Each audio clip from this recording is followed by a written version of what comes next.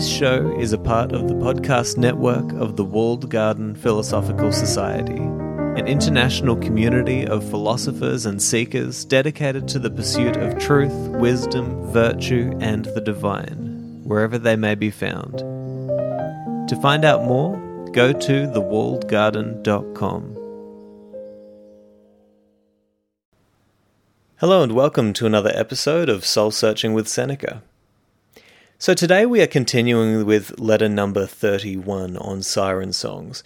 And if you remember back to the previous episode, we discussed the first few verses of this letter where Seneca is really telling us how, he's starting to see this progress of his character. He's starting to see that he's aiming at higher things and he's starting to notice in that process that there's siren songs everywhere, all around us at all times, that we need to block our ears from those siren songs, those sweet voices that would call us towards aims that are unworthy of the philosophical pursuit, right? And that would in turn devour us, right? And so we need to keep our steadfast approach towards what would be higher and better and more virtuous and more right? And so, then he goes on to talk about how really, work is neither good nor bad, but it is an indifferent, which means that, it can be kind of blended with virtue towards higher things, which is great, right? Or it can be used for silly purposes or unworthy purposes for the philosophical seeker. And so he encourages us to think that, really what's most important and what we should really focus on is our aims. What are you aiming at? If you're aiming towards something that is honorable and virtuous and wise and right, then he says, struggle uphill towards the peak and I will encourage you all the way, right?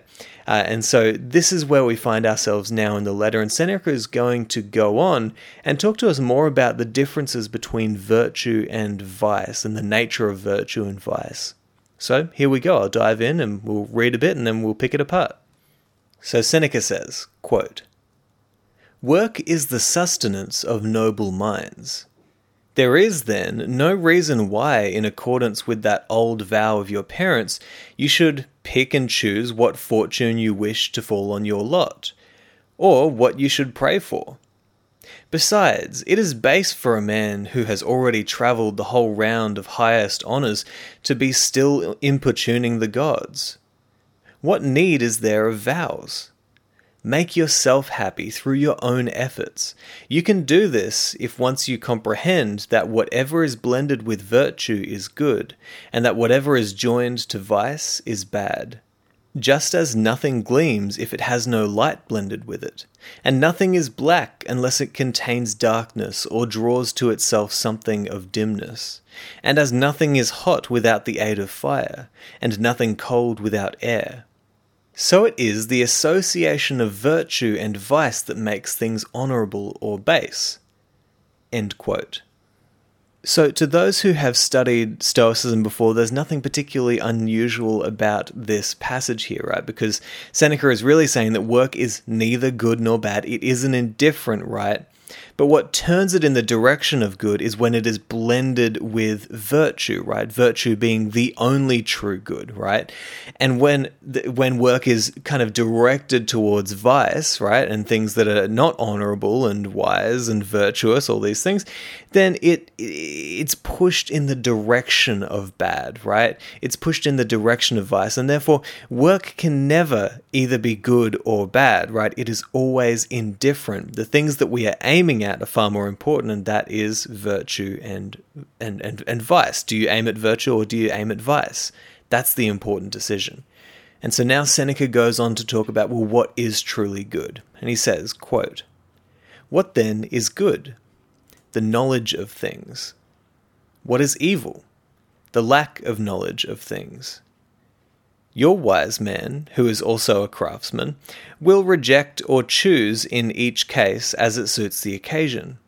But he does not fear that which he rejects, nor does he admire that which he chooses, if only he has a stout and unconquerable soul. I forbid you to be cast down or depressed. It is not enough if you do not shrink from your work. Ask for it. But, you say, Is not a trifling and superfluous work, the work that has been inspired by noble causes, a bad sort of work? No, no more than that which is expended upon noble endeavours, since the very quality that endures toil and rouses itself to hard and uphill effort is of the spirit, which says, "Why do you grow slack? It is not the part of man to fear sweat." And besides this, in order that virtue may be perfect, there should be an even temperament and a scheme of life that is consistent with itself throughout.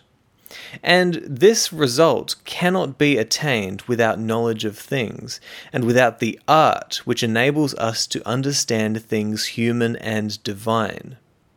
That is the greatest good. If you seize this good, you begin to be the associate of the gods, and not their suppliant. End quote. Okay, so there's so much to unpack from these few verses here, and a lot of it tends to go over my head. You have to really, you have to really have a think about these things, and you have to really try and understand this kind of Stoic worldview when reading Seneca's writings, and sometimes I struggle with that. But so he goes in here and he first says, what is good, the knowledge of things, what is evil, the lack of knowledge of things, or you might think ignorance, to what is good and what is bad.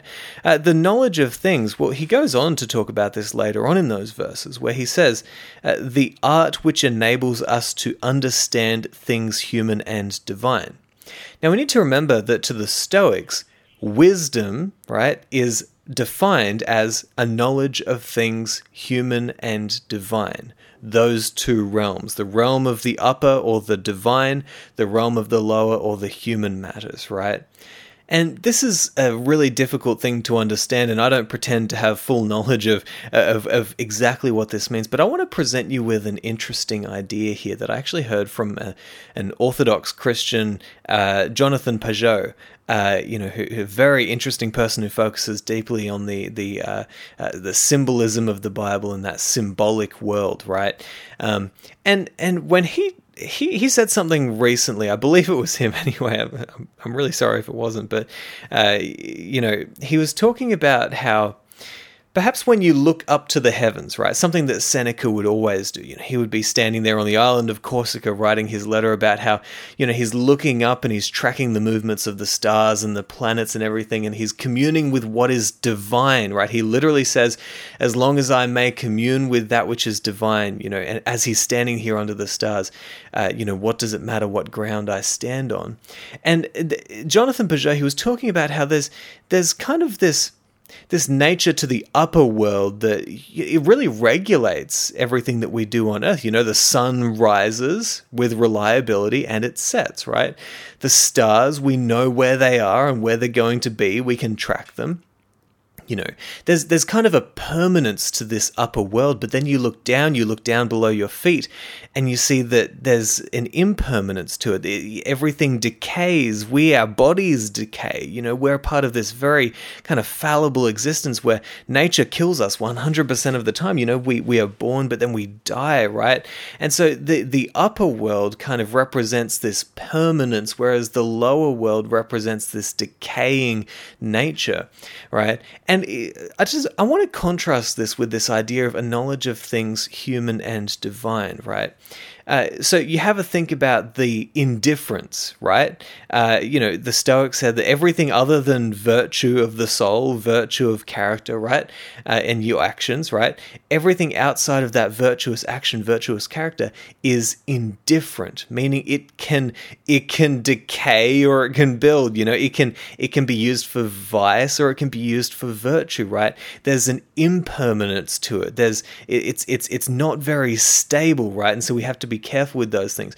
Perhaps that has something to do with this knowledge of human matters, because that's the world that we live in. We are surrounded by these indifference, where we are constantly dealing with these things in our life that, are neither good nor bad. They exist on this kind of spectrum that can be pushed towards virtue or vice. I've made the point. But nonetheless, you look at virtue, right? Virtue, this pure, stable, reliable, constant, you might say eternal thing that we've discovered here, right, is much more like the stars and the sun and the moon. It's much more like the upper world. Because one thing you might think is courage, by definition, is always courage and is never not courage, right? And wisdom is always wisdom and is never not wisdom by definition.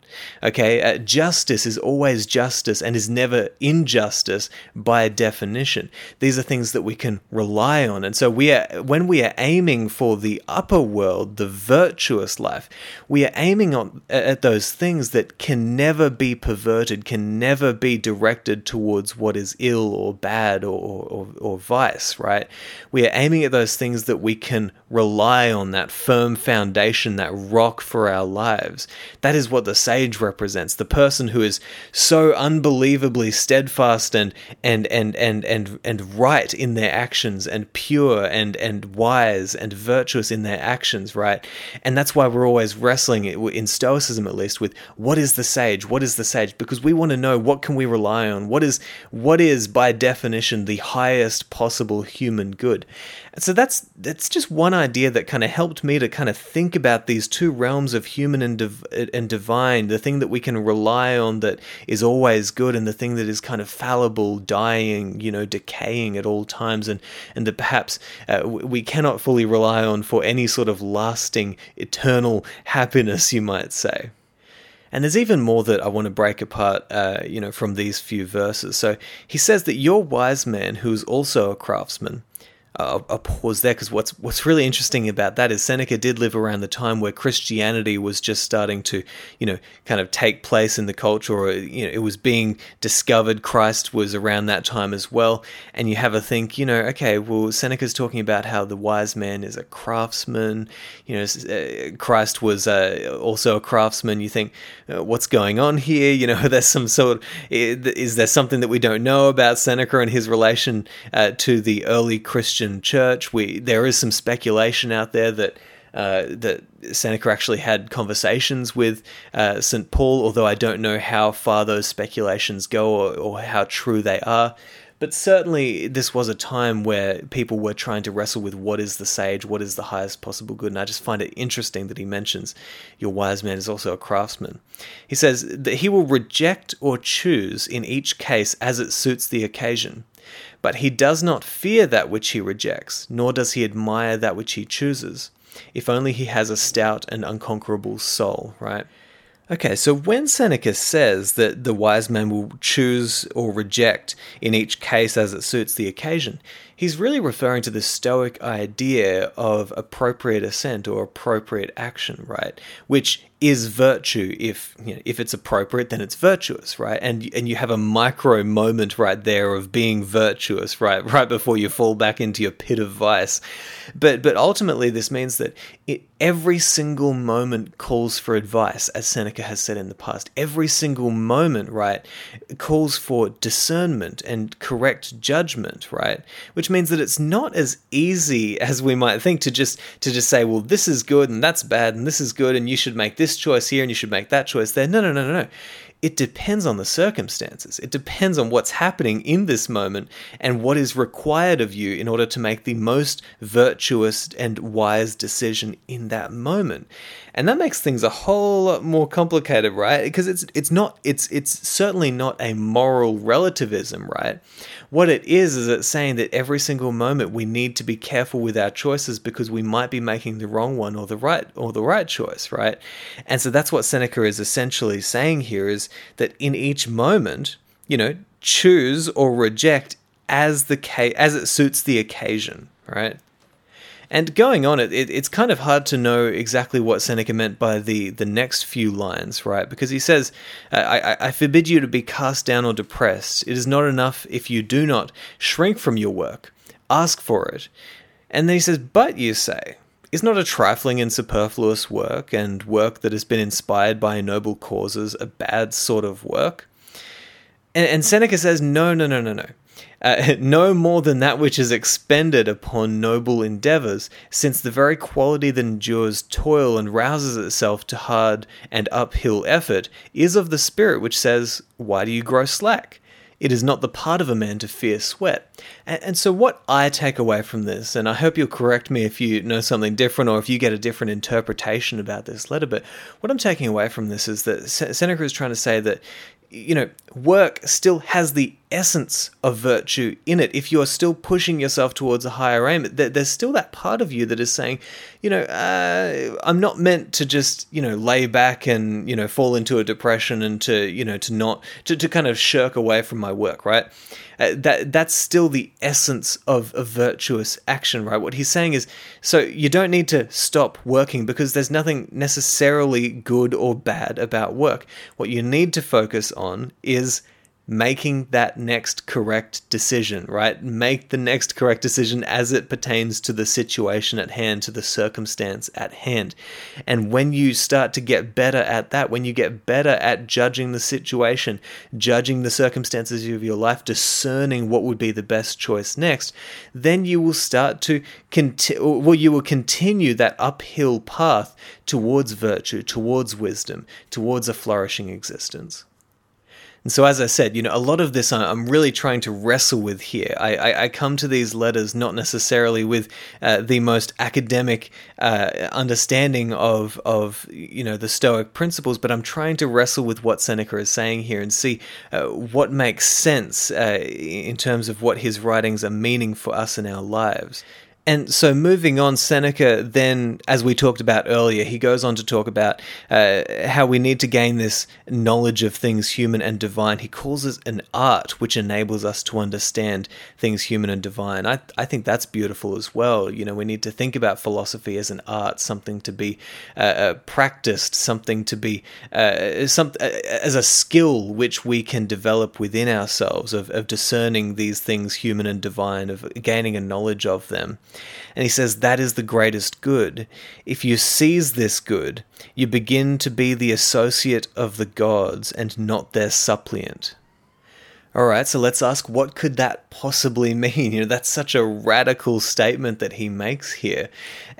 And really, I believe that this has to do with this idea found in Stoicism where they believe that our reasoning capacity, right, this ability to understand the works of this world, to understand nature at large and to peer into this very strange consciousness and world that we inhabit, right, that is our spark of divinity that connects us to the whole, that connects us to the Logos, right, that ordering principle that binds and connects everything. And so we have this strange human ability to understand these things, right?